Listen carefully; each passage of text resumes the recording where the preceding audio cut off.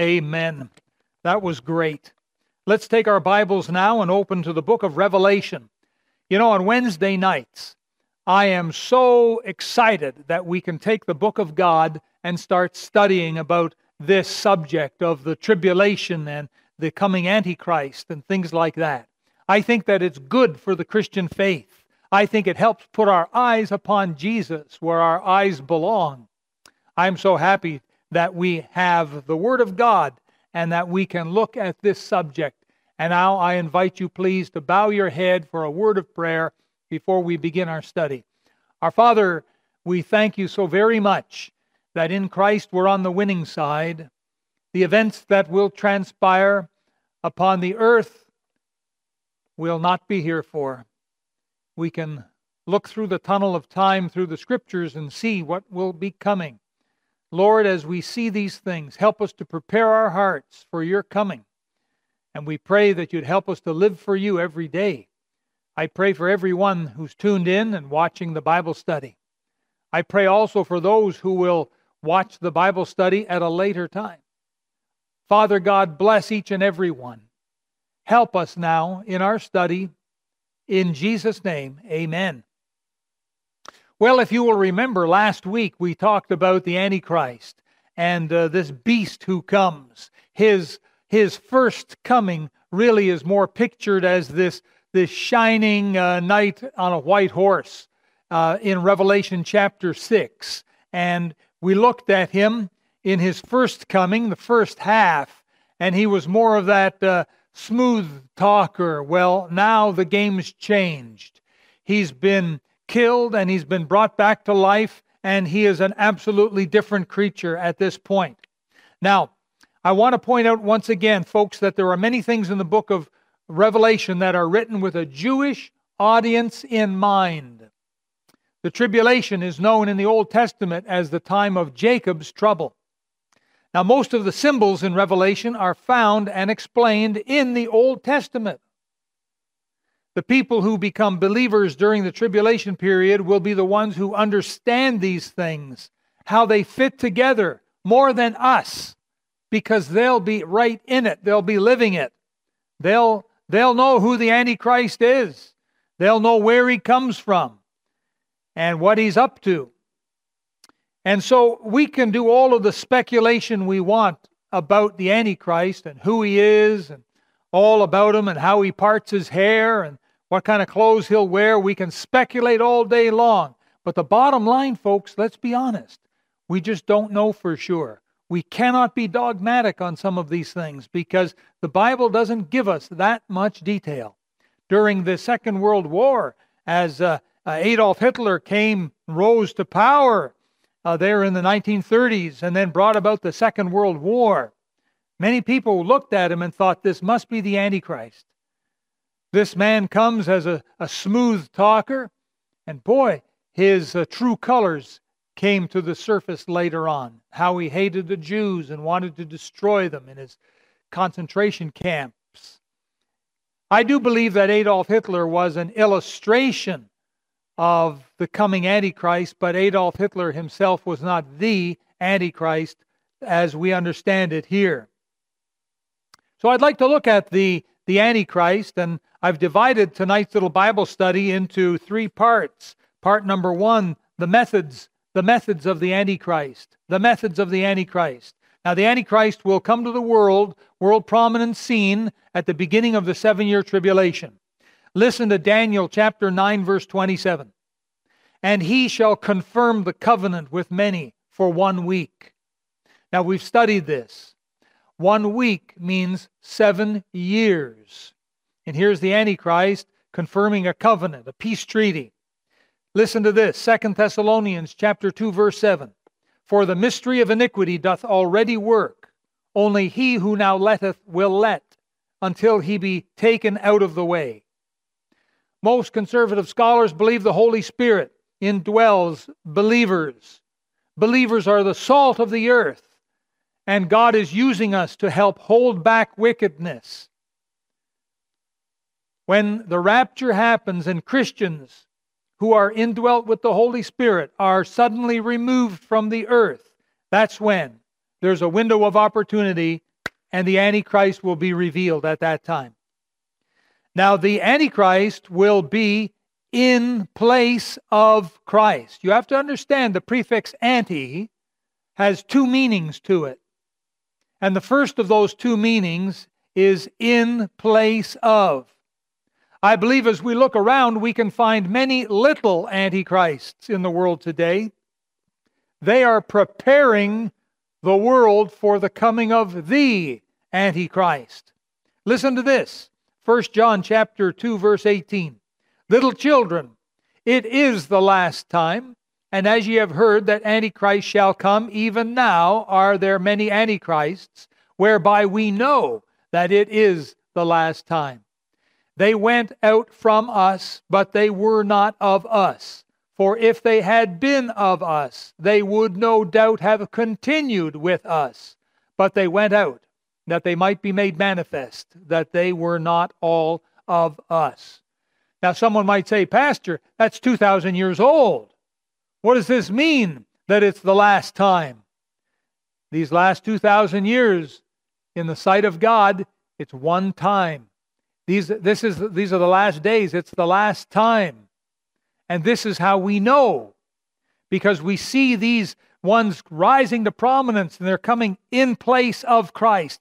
And they've been around for 2,000 years. And we see them all around us today.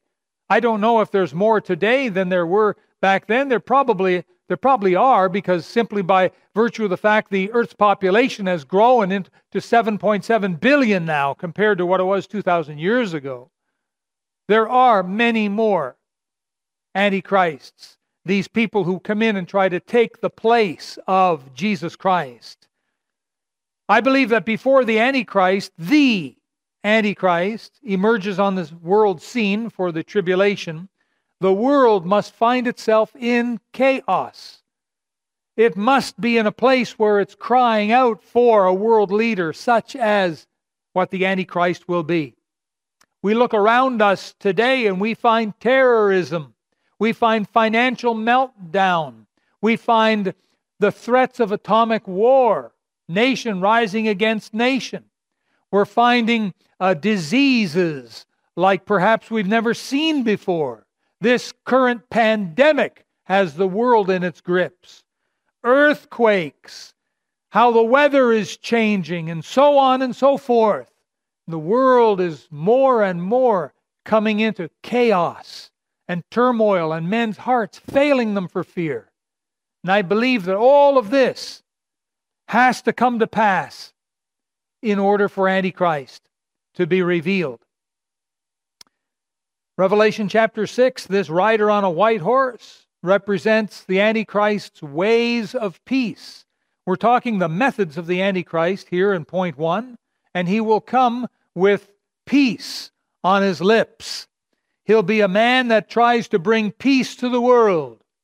Listen to this in Daniel chapter 8, verse 25. Speaking of the Antichrist, it says, "And through his policy also he shall cause craft to prosper in his hand, and he shall magnify himself in his heart, and by peace shall destroy many." Very curious words concerning the Antichrist, wouldn't you agree? Look, the word peace is mentioned there. He's going to have peace on his lips. He'll come as if he is a man of peace. It says also that craft shall prosper. Somehow this man will be involved with the economics of the world and will help the world in its economy. Listen to this. In Ezekiel chapter 28, now I'll only summarize it, but verses 1 to 10 refer to the prince of Tyrus. This, most conservative Bible scholars believe, is the Antichrist in the first half of the tribulation. Then the next several verses, Ezekiel 28, 11 to 19, refer to the king of Tyrus. And again, Bible scholars would identify that as Satan himself. Satan is the king, the Antichrist is the prince. Now, when the Antichrist first comes, he will be the diplomat type. He'll be this man of peace. He'll definitely be in place of Jesus Christ, because I'm telling you tonight, there is only one Prince of Peace, and his name is, that's right, Jesus. His name is Jesus. But something interesting about the Antichrist is that he'll be very clever indeed. It says in the Scriptures that his wisdom will be greater than that of the prophet Daniel. In Ezekiel 28:3, listen, it says, "Behold, thou art wiser than Daniel. There is no secret that they can hide from thee." Again, the context, as I mentioned earlier, Ezekiel 28, verses 1 to 10, refer to that prince of Tyrus, the Antichrist, in his first half of his tribulation. And here in verse 3, thou art wiser than Daniel. So he's a very clever man, very smart man, a man who knows how to bring factioning parties together, a man who can kind of work miracles, if you will, with diplomacy and with politics and with economy. Now, this coming Antichrist will establish a 7-year peace treaty with Israel and all of her enemies. Listen, Daniel chapter 9 and verse 27 says, "And he shall confirm the covenant with many for 1 week." There's the 7-year peace treaty that he will make with Israel. He'll somehow allow Israel to rebuild the temple. Currently, the Jewish people of Israel believe that the Messiah is the man who will help them to rebuild the temple. There's tremendous efforts going on right now for the Jews to rebuild their temple. They've got all of the building materials and the plans. They've got the Levitical priests all trained and everything. They've got everything they need. They just need the green light, the go-ahead. That's what they're waiting on. And they're looking for a Messiah. But to many of the Jews, the Messiah is a man who will open the door, unlock the lock, who will allow them to be able to build the temple. That's what they're looking for. And here comes the Antichrist. And he confirms his peace treaty, his covenant, for 1 week, one period of time, 1 period of 7 years. And he will somehow allow them to rebuild their temple. And when he does, they'll say, "This must be the Messiah." You see? Antichrist in place of Christ, in place of Messiah. This must be a Messiah. And they'll hail him. Antichrist will believe actually that he is better than Messiah Jesus, and he will think that he is God. Now remember, there are 2 meanings to anti, the prefix anti. The first one we've dealt with, in place of. The second one, perhaps we're more familiar with, against. Against. Not only will Antichrist come in place of the real Christ, but he's also against the real Christ. That's also what makes him Antichrist. And come the last half of this tribulation, this Antichrist will not only be in place of Jesus Christ, but he will definitely be against Jesus Christ. Now remember, we made mention of this last week, that in the last half of the tribulation, Satan no longer needs a diplomatic Antichrist, but he needs a destroyer Antichrist. And so at the midway point of the 7 years, the Antichrist is killed. Somehow a bullet finds his brain, or as the Bible says, he's killed with a sword or something. But he's killed at the midway point of the tribulation. And this is Satan's opportunity now to energize him with a demon. I believe that whoever the real Antichrist is, the Antichrist, he's a real human being with a real human soul and a real human body, and he'll come to power. And for the first 3.5 years, he'll be the diplomatic type, but he'll be killed. And that man, his soul, will go to hell. And up from the bottomless pit will come a demon and overtake the body. This is my belief. This is my take on it. I've studied it for decades. And I've looked at all of the different thoughts and ideas. Everything new I could find, I've read and studied. This is how I understand it.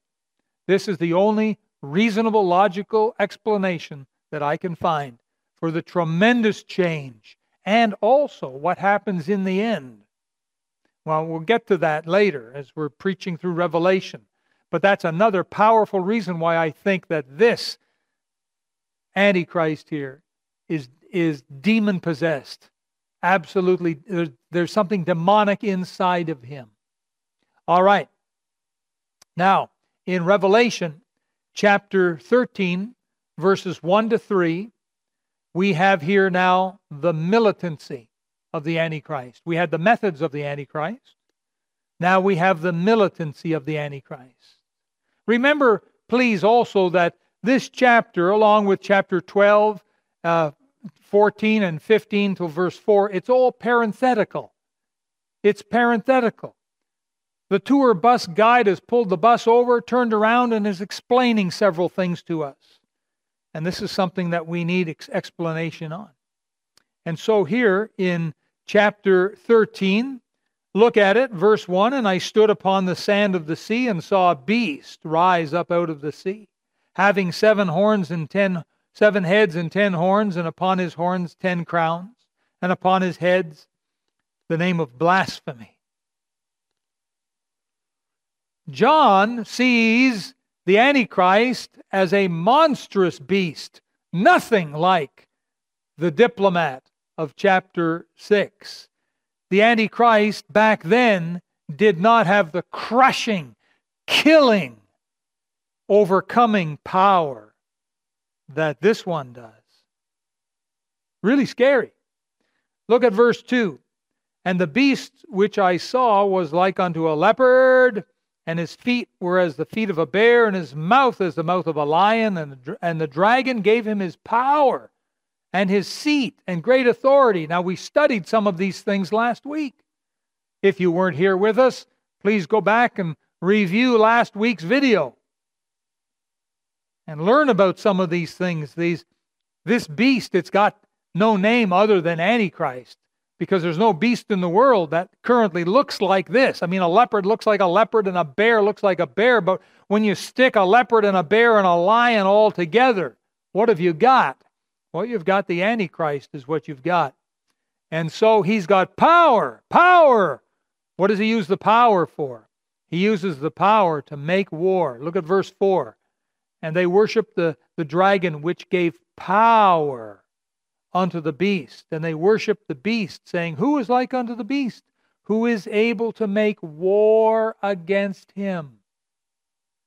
This beast, this second half of the tribulation, this second half of the Antichrist, has great power to make war. Listen, Daniel chapter 11, verse 31. "And arms shall stand on his part." That means tremendous war machinery and power to make war. They'll be his. They'll stand with him. Now, not only does the Antichrist have power, but also he has a seat. In verse 2, we saw that. Now, this is an actual physical city. We'll get to that in chapter 16. But the Antichrist will enter the temple in Jerusalem and will sit in the Holy of Holies. This temple that he's allowed the Jews to rebuild, the Holy of Holies, into which only the high priest could enter once a year, and even that for a few moments to sprinkle the blood. The Antichrist will enter in, and he'll sit there. Listen to the scriptures. 2 Thessalonians chapter 2, verse 4. Speaking of the Antichrist, "Who opposeth and exalteth himself above all that is called God or that is worshipped, so that he as God sitteth in the temple of God, showing himself that he is God." Listen to Daniel chapter 9, verse 27. and he shall confirm the covenant with many for 1 week. And in the midst of the week he shall cause the sacrifice and the oblation to cease. And for the overspreading of abominations he shall make it desolate, even unto the consummation. And that determined shall be poured upon the desolate. Listen, Daniel chapter 11 verse 31. And arms shall stand on his part, and they shall pollute the sanctuary of strength, and shall take away the daily sacrifice, and they shall place the abomination that maketh desolate. Listen, Daniel chapter 12 verse 11. And from the time that the daily sacrifice shall be taken away, and the abomination that maketh desolate set up, there shall be 1,290 days. Now we go to Luke chapter 21 verse 20. Listen, Jesus speaking. And when ye shall see Jerusalem compassed with armies, then know that the desolation is nigh. It's a reference back to Daniel chapter 12 and verse 11. Listen, Mark chapter 13 verse 14. But when ye shall see the abomination of desolation, spoken of by Daniel the prophet, standing where it ought not, let him that readeth understand. Let them that be in Judea flee to the mountains. We have the power of the Antichrist. We have the seat of the Antichrist, and he's going to go right in and sit in the temple. We have the authority of the Antichrist, and he's given authority in verse 2 to impose his will and impose his authority, and listen, to impose his mark, the mark of the beast, upon people. And we'll get to that. We'll get to that later. Listen, Daniel 11 verse 36. And the king shall do according to his will, and he shall exalt himself and magnify himself above every god, and shall speak marvelous things against the God of gods, and shall prosper till the indignation be accomplished, for that is determined shall be done. And, verse 37, neither shall he regard the God of his fathers, nor the desire of women, nor regard any god, for he shall magnify himself above all. We see the militancy of the Antichrist. Before that, we saw the methods of the Antichrist, now the militancy of the Antichrist. Finally, and we finish with this, the mouth of the Antichrist. The mouth of the Antichrist. Look, please, at verse 5, chapter 13 of Revelation. And there was given unto him a mouth speaking great things and blasphemies, and power was given unto him to continue 42 months.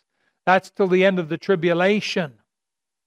Listen, he is given a mouth by which he blasphemes God. Now, the Antichrist didn't have a mouth like this before.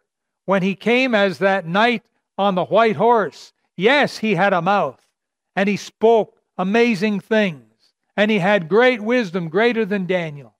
But now, his mouth is absolutely, incredibly enlarged, and he is now speaking the most vile of blasphemies against Almighty God. He didn't do that before. He was more of the people's man, but now he's his own man. Why is this mentioned? Why is this mentioned here in Scripture, that he's given a mouth speaking these great, amazing things? Because he wasn't given this before. Now he begins a worldwide, constant, vicious, verbal attack on God. Look at what a mouth can do. Incredible destruction. The power of the tongue, beloved, is something we have to be careful of. Listen, 1 John chapter 2, verse 22. Who is a liar but he that denieth that Jesus is the Christ? He is Antichrist that denieth the Father and the Son. You see, this is part of what Antichrist will be doing, denying the Father and denying the Son. I want to ask you, as we close tonight, do you have a godly mouth? This Antichrist has got an incredibly wicked mouth. How is your mouth? What sort of things come out of your mouth? You know, book of James tells us that a fountain cannot bring forth bitter and sweet water at the same time. How is your mouth, beloved? Some people who claim to be Christians open their mouth and utter questionable things. I'm asking, do you have a godly mouth? Is your mouth like Jesus' mouth? In 1 John 2:19, they went out from us, but they were not of us. For if they had been of us, they would no doubt have continued with us. But they went out that they might be made manifest that they were not all of us. Now that's sad, but it's true, and it still happens today in churches. We've seen it happen in our own church. But I'm asking you, beloved, when you open your mouth, do you bless people or do you curse them? Out of your mouth, do the springs of living water flow, or some sort of bitter, cursed waters that cause strife and division? How about with your loved ones, husbands and wives, parents and children, children toward their parents? How are your words, beloved? Be so careful of your words. You know, the Lord Jesus told us, man shall not live by bread alone, but by every word that proceedeth out of the mouth of God. Can others around you live by your words? Are you feeding them with your words, or are you tearing them down? You say things behind their back and put the knife in them? How are your words, beloved? Because God will hold us responsible for our words. Oh, listen, I hope that the study on this Antichrist has been an encouragement to you. I hope and pray that you're lifting your eyes more and looking for the coming of Jesus. What a glorious thing it is to be together like this and have a Bible study. But it would be useless if it doesn't change our lives. My hope and prayer is that our Bible study tonight will make you more like Jesus.